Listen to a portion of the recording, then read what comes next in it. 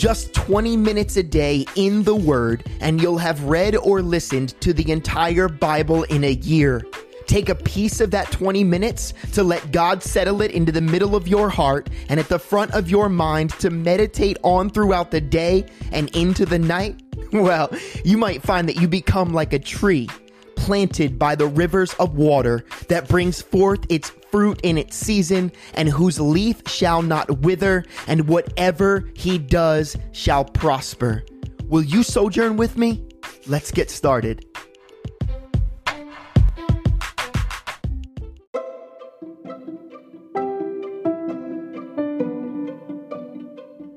Acts chapters 23 and 24. Then Paul, looking earnestly at the council, said, "Men and brethren, I have lived in all good conscience before God until this day." And the high priest Ananias commanded those who stood by him to strike him on the mouth. Then Paul said to him, "God will strike you, you whitewashed wall. For you sit to judge me according to the law, and do you command me to be struck contrary to the law?" And those who stood by said, "Do you revile God's high priest?" Then Paul said, "I did not know, brethren, that he was the high priest, for it is written, 'You shall not speak evil of a ruler of your people.'" But when Paul perceived that no one part were Sadducees, and the other Pharisees, he cried out in the council, "Men and brethren, I am a Pharisee, the son of a Pharisee. Concerning the hope and resurrection of the dead, I am being judged." And when he had said this, a dissension arose between the Pharisees and the Sadducees, and the assembly was divided. For Sadducees say that there is no resurrection, and no angel or spirit, but the Pharisees confess both.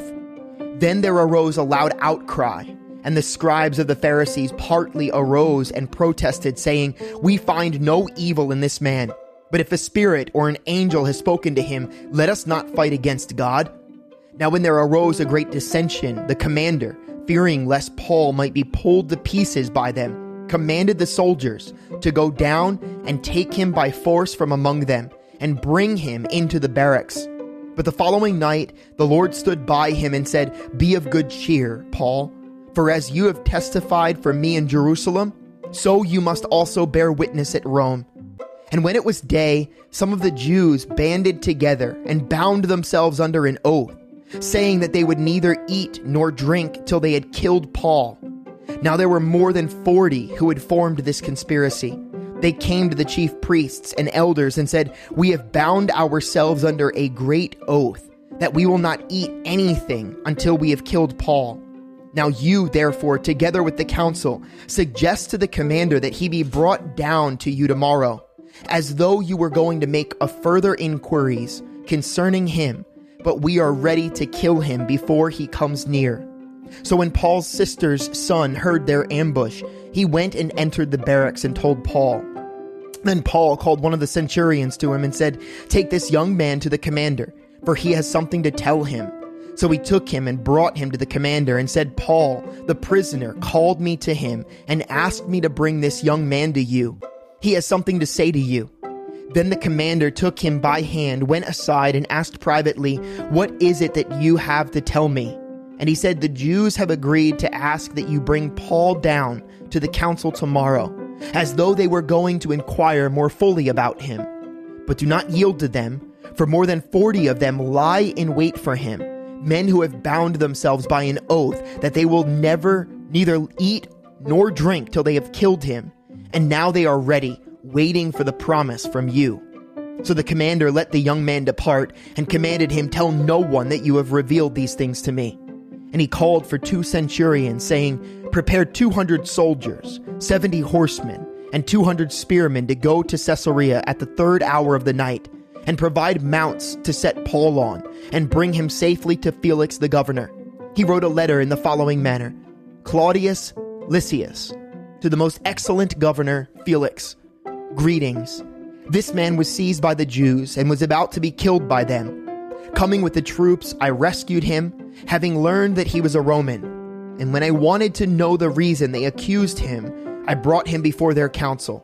I found out that he was accused concerning questions of their law, but had nothing charged against him deserving of death or chains. And when it was told to me that the Jews lay in wait for the man, I sent him immediately to you and also commanded his accusers to state before you the charges against him. Farewell." Then the soldiers, as they were commanded, took Paul and brought him by night to Antipatris.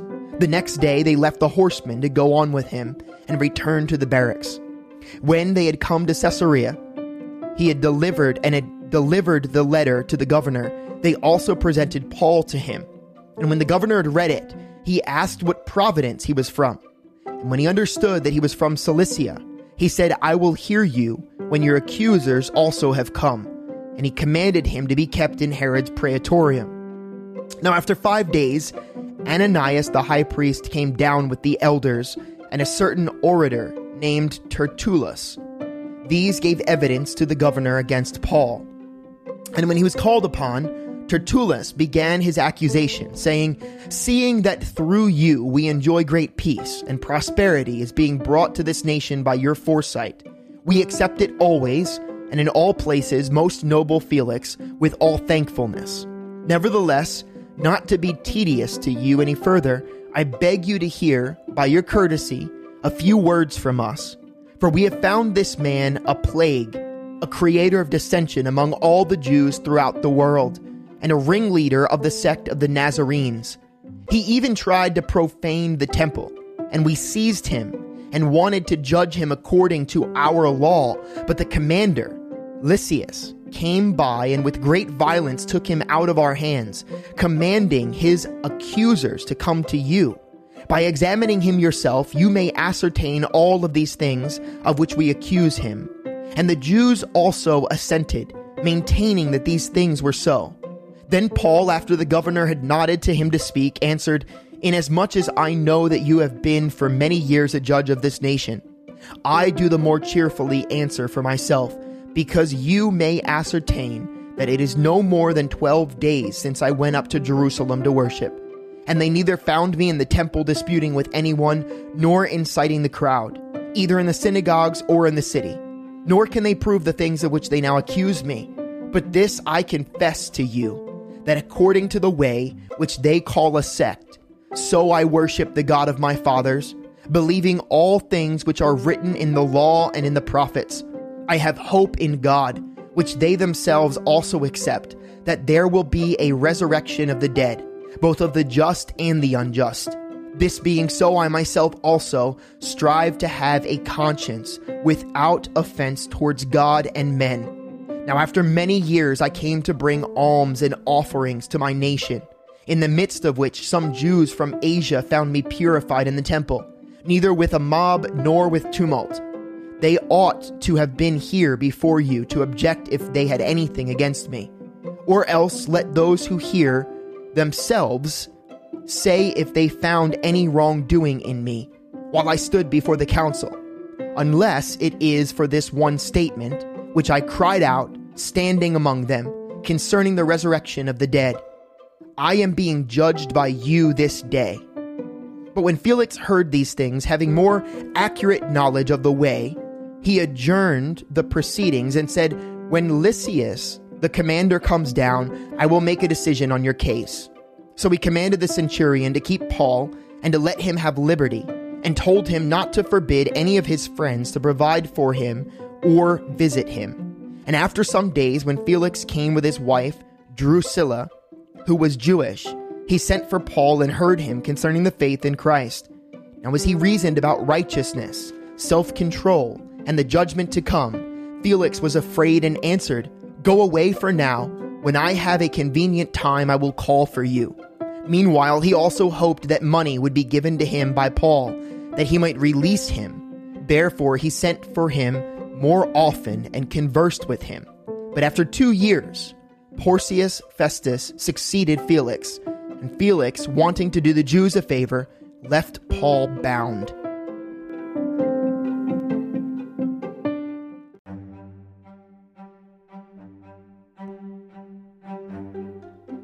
Psalm 130. Out of the depths I have cried to you, O Lord. Lord, hear my voice. Let your ears be attentive to the voice of my supplications. If you, Lord, should mark iniquities, O Lord, who could stand? But there is forgiveness with you, that you may be feared. I wait for the Lord, my soul waits, and in his word I do hope. My soul waits for the Lord, more than those who watch for the morning, yes, more than those who watch for the morning. O Israel, hope in the Lord, for with the Lord there is mercy, and with him is abundant redemption, and he shall redeem Israel from all his iniquities.